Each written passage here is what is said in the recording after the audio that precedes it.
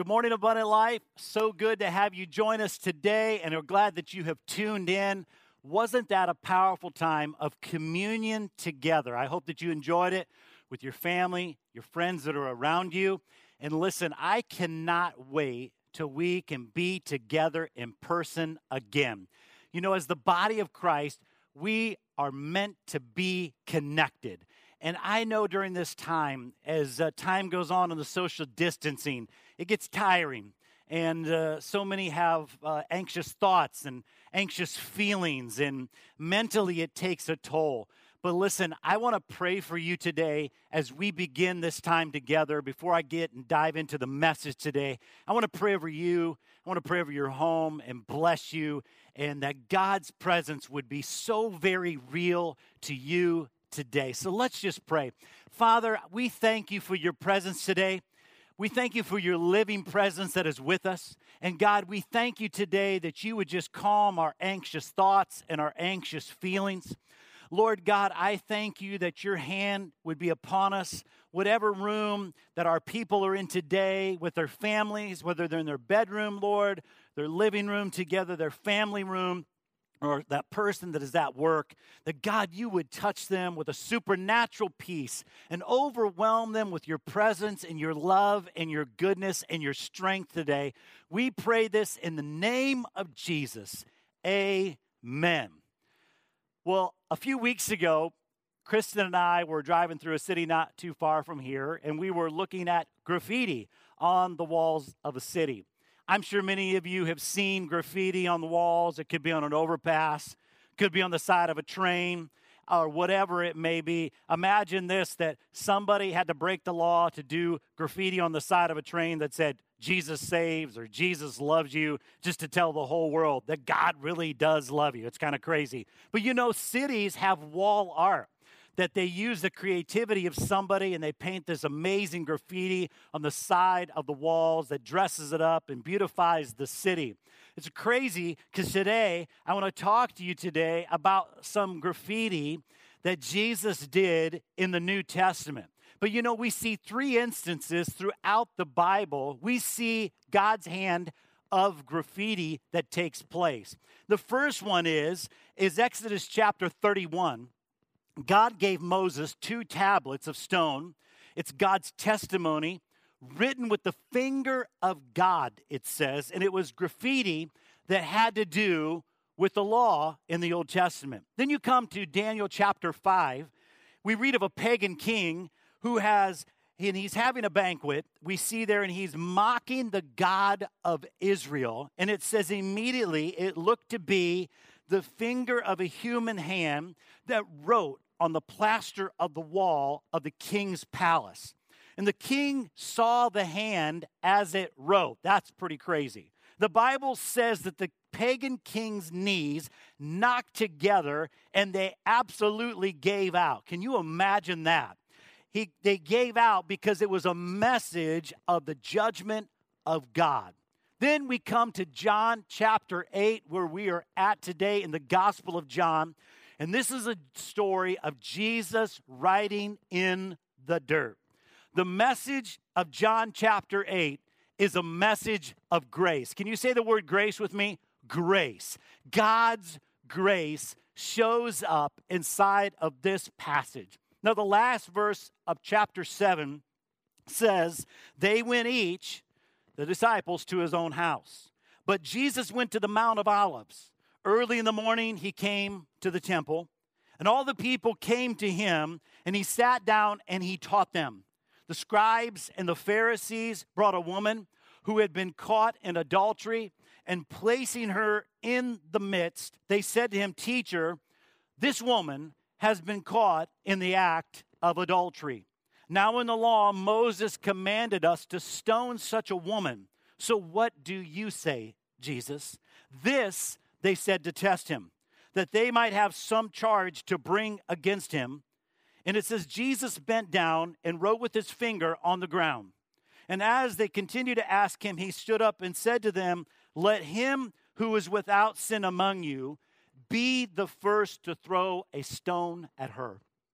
But when they heard it, they went away one by one, beginning with the older ones. And Jesus was left alone with the woman standing before him. And Jesus stood up and said to her, "Woman, where are they? Has no one condemned you?" And she said, "No one, Lord." And Jesus said, "Neither do I condemn you. Go, and from now on, sin no more." What a powerful portion of Scripture. What was happening in this passage? Well, everyone had just left the Feast of the Booths or Tabernacles. It's the same feast, and they returned to their own houses. But Jesus went to the Mount of Olives, and you have the temple on Mount Moriah, and right across the small valley is the Mount of Olives, where the Garden of Gethsemane is. And we have Jesus coming again to the temple. He's teaching, and the crowds are beginning to gather around him. And as he's teaching the scribes and the Pharisees, we know from Scripture that the scribes copied down the Scriptures, and they were creating scrolls. They also were known as the religious interpreters of the law. And a rabbi in that day would never come to the temple unprepared, but they would come and undo the scroll and read from the scroll what the law had said. And then you see this, Jesus comes upon the scene, and he comes and says this, "You have heard it said, but I say to you." You've probably heard that many times, as Jesus said that in the New Testament. You've heard it said this way, but I say to you. And he is a man that is teaching with absolute authority from his Father in heaven. He doesn't say what all the other rabbis are saying, and the scribes do not like it. They hate him because of his teaching. It often contradicts the interpretation of the law that they are giving. They hate him also because he's doing miracles. And they are joined in their animosity by the Pharisees, who are the moralists. They are the legalists of the day. They felt righteous based on the things that they did. And they say you have to approach God by doing this, this, this, and this, and the checkoff list and the legalism that they thought determined righteousness. They hated Jesus. And they come to Jesus again, and they are ready to trap him. And in verse 3 and 4, they brought a woman who had been caught in adultery, and placing her in their midst, it says, "Teacher, this woman has been caught in the act of adultery." Can you imagine the drama at this moment? Jesus is sitting there teaching, and you understand the temple is completely packed. It is the feast that is taking place. It is very busy, lots of people. And in the middle of the sermon, there's a group of self-righteous legalists that show up. I mean, can you imagine why I'm speaking, that there's a group that come forward and bring a woman forward and say, "Hey, this woman has been caught in adultery." You could maybe kind of imagine, here's a woman whose hair is a mess, and maybe she is barely clothed, ashamed because now everybody knows what she did. And they're saying this in front of everyone, and you understand she is totally humiliated. And they said, "Teacher, this woman has been caught in the act of adultery, and in the law of Moses, it says that we should stone such a woman. So what do you prescribe?" And you got to understand that Jesus is caught between a rock and a hard place at this point. You understand, on the one hand, he's a rabbi, he's a teacher, and he knows what the law says from what Moses said, that we're to stone her. Many would say, well, no, it's the Supreme Court's job of the day. That's the Sanhedrin's decision. And but they might not even, and they say don't even prosecute her. Or, if he's not going to prosecute her, then they're saying, well, he's a liar. He doesn't even uphold what's been passed down to him. And, he's not even listening to Moses and what he has to say. And the crowd of people are watching this. And is he going to go against Rome and promote Judaism, or is he going to ignore Judaism altogether? The woman standing there is a pawn in their game. The big question is where's the man? I mean, you understand typically it takes two for adultery, right? Absolutely. The man is not there, so this is a trap that is laid out. What do you say, Jesus? What should we do? And Scripture tells us in this passage that it says that Jesus knelt down and he wrote in the dirt. He doodled something that we're not sure. Some say that he was just doodling something. Who knows what it is that he wrote there in front of this woman and in front of the Pharisees that were there that day. You know, in the church throughout the years, I've found many leftover pieces of paper where people were doodling me during the service. Like, you know, they made me look like I had handlebar, mustache, and they had me without a mustache and crazy hair and all that. It's quite humorous what I found throughout the years. One, they made me look really big. Another one made me look really muscular, which I am not. And then another one where somebody left that they made me really skinny and said, "Pastor needs a sandwich." Kind of humorous, that's for sure. Maybe you're doodling today. I'm not sure what you're doing, but we know this, that Jesus wrote something in the sand. We just don't know exactly what it is because Scripture doesn't say what it is. But John uses the word grapho, which means to write. And he puts a preposition in there before the word grapho, which is kato grapho. It's used in one other place in the Old Testament in Job 13:26, where it says, "For you write bitter things against me." It has to do with writing things against another person. We see that in the instance in Job, and then it's carried through into this passage in John chapter 8. And we understand that he wrote something there in front of them. We're not sure. Was it their sins against them? We don't know. And it could have been, hey, if you're without sin, then you cast the first stone. But maybe he is writing down something that they did. We're not exactly sure. But the one who knows the condition of the human heart perceives our every thought and our every imagination is writing something in the sand in front of them.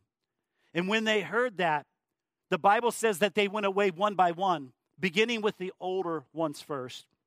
And Jesus was left alone with the woman standing before him as each accuser is made known of their sinfulness. It's the reminder for all of us on the Sermon on the Mount, where we see that it says, before you take the speck out of somebody else's eye, remove the log from your own eye. Now, it doesn't mean that there is no place or dealing with people about their sinfulness. That is not saying this. But there's a lot to say about our attitude and the way we go about and talking to people when we know that they are in sin. And as they leave one by one, it's just two people left. They couldn't be more different, that's for sure. He is righteous and she is unrighteous. What's amazing is the only one that had grounds for condemning her didn't do it. Jesus stood up and said to her, "Woman, where are they? Has no one condemned you?" And she says, "No one, Lord." And Jesus said, "Neither do I condemn you. Go and sin no more. From now on, sin no more."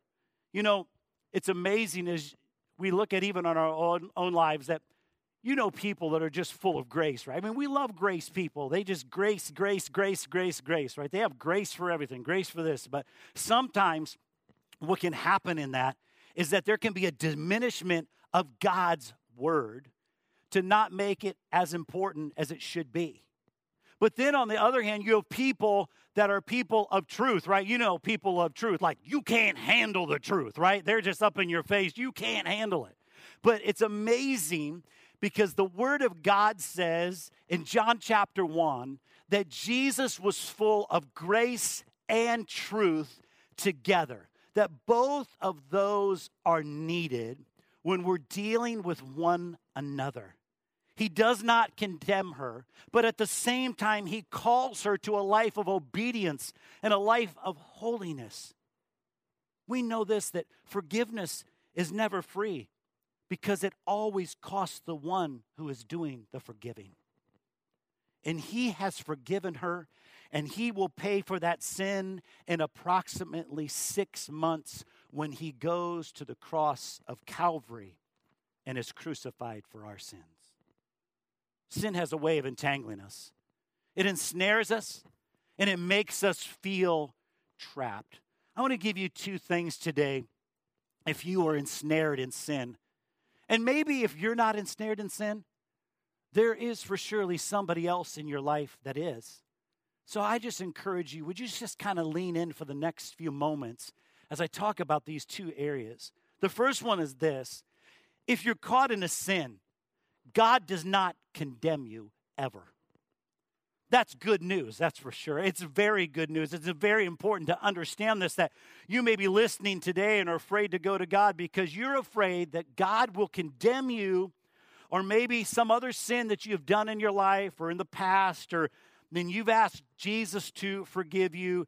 But now you have this sense that when bad things happen, it's God getting even with you. It's amazing. This is in many people. That it's God's way of getting even with me because of something I did in the past. You might think today that God's paying you back for your sinfulness. Or you say, man, I'm sick in my body, so this is God's way of getting back to me. Or I have a disease, or I'm going through a very difficult season. I've been in this for so long. Or we're in this pandemic because God is against me and God is against the human race. And I'm going to tell you something. That is so far from the truth of God's word today that I want you to understand that God does not condemn humanity. Can I tell you today that God is not the one who condemns? You understand this, that not at this point, and not at, you see this in this point of the scripture and the point of where we are at today, but we are told that in the years to come, the future, that whenever Jesus Christ returned, that we see that there will be an eternal judgment for what every person did with Jesus or what they didn't do with Jesus, whether they accepted him as Lord and Savior. That's what the word says. And that the ones that chose and choose to rebel against God will be condemned to an eternity without God. So this is serious. But that the one who could have condemned her did not, and he does not condemn you today. That's great news. It's very interesting. The most famous verse of John 3:16, that for God so loved the world that he gave his only son. And we know that, and we can say that, and we know it well. But many people forget the verse that is right after John 3:16 is 3:17, that the verse says, for God did not send his son into the world to condemn the world, but in order that the world might be saved through Jesus. Man, that is powerful. He doesn't condemn us. That Jesus doesn't come to condemn us. He comes to redeem us. That's shouting news, that's for sure. He comes to reach out. He comes to save. He doesn't come to condemn any person. He comes to reach out. He doesn't wait to get even with you. You may think that he's waiting to get even. That is not true. That is not the Jesus in the New Testament. That's not Jesus that I know for sure. That he comes to this woman and he says, neither do I condemn you, so go and sin no more, in verse 11. But let me tell you something. Before you and I can go and sin no more, we must receive the words that Jesus said, I do not condemn you. And understand that he is not against you. There's also a second thing I want you to notice, and that is if you're caught in a sin, or if somebody you know is caught in sin, you cannot be freed on your own. This is the lie of the enemy. Not only is there pride to make people think that they can handle it and I can get out of it. How many of us in our own lives can say this? Yeah, because we're sinners. And we're only saved by God's grace. That maybe we were caught in a sin and we thought we could get out of it on our own. But that is a lie from the enemy. We cannot get out of it on our own. And we can't. So you may be able to stop, like the person can stop whatever they're doing for maybe a day, for maybe a week, for maybe a season. But you and I cannot free ourselves on our own. But in order to free ourselves, it requires three things to happen. First of all, it's going to require confession. Confession to God and confession to others who have been hurt knowingly or unknowingly by your activity. Listen, if your heart has been impacted by God as you went to him for forgiveness at all, then you will sense a need to make that right with others and apologize and ask for forgiveness. Listen, also, This is also true. If you don't want to make it right with others, then you have to ask if your life was really touched by God's grace in the first place. To get rid of the darkness, you need to turn on the light. That will break the power of sin. And we're going to see in the weeks to come that Jesus said of himself, I am the light of the world.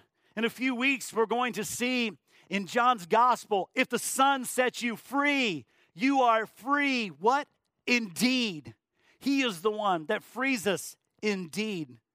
So first of all, requires confession to God, confession to others. Second, you will need to seek the counsel of a godly person. That could be somebody that's in your life, maybe that's older and is more mature in the word of the Lord and is more grounded and that you know that has your best interest and that loves you. Maybe that's a pastor. Maybe it's a counselor that you could go to, and so that you can go to them and work through the issues, because to help deal with issues, there come sometimes faulty mindsets and thought processes, behaviors that have been cultivated and learned, whatever. Finally, you need, and I need, community. We need community. As I said from the beginning, you and I are called to be a part of the body of Christ, and we cannot make it without each other. It's the community of the saints. And I just want to remind you today that sinners saved by God's grace, we're a saint. I hope you can turn to somebody that's around you today and say, in Christ, you're a saint. In Christ, I'm a saint today. That's how Jesus looks at us. That's what the Bible says. Sanctification is not a self-help process. It never has been and never will be. We don't become more like Jesus by being alone. Many people think that they can. That's why this isolation is driving so many people crazy in their minds, because we weren't meant to be alone. Is there a place for solitude? Oh, yeah, absolutely. We need that.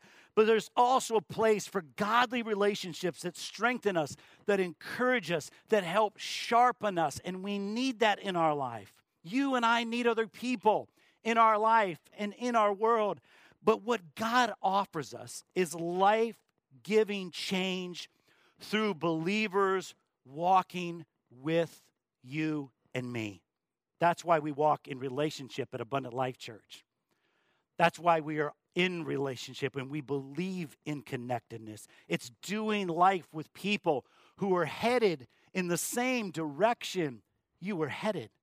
The promise when we do this is more and better life.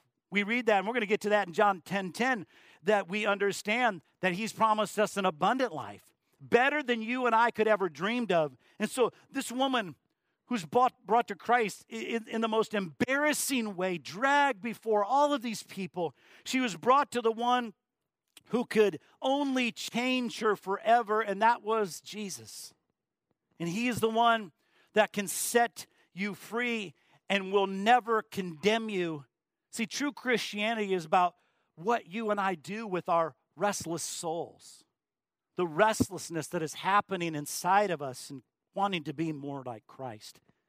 This is an appeal to everyone today. I hope you get this.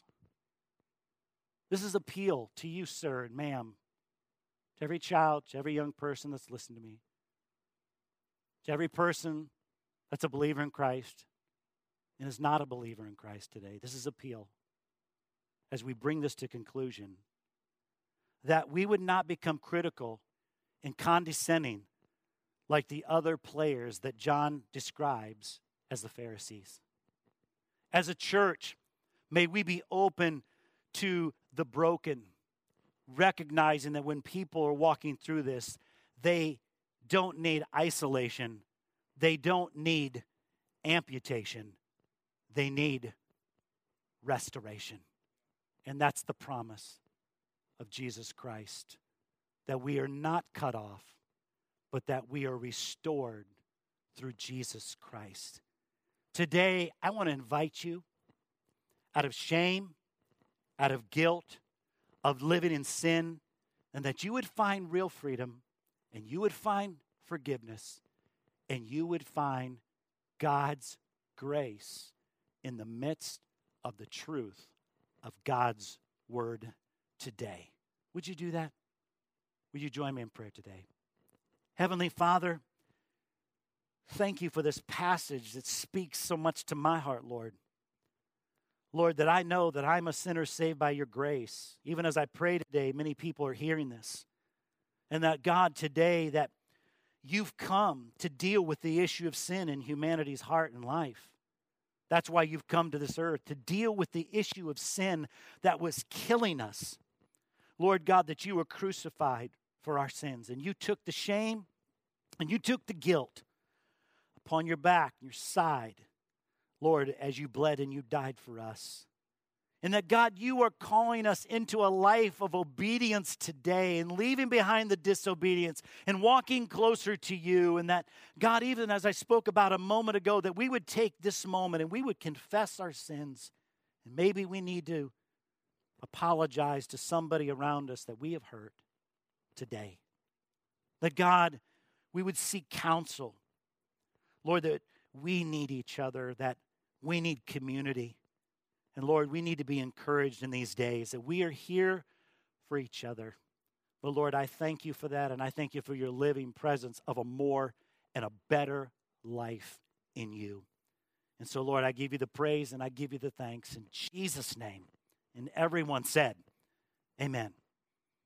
Listen, I want to encourage you as we end today that when the enemy wants to bring shame on you, that you would be reminded Jesus came to take the shame off of you.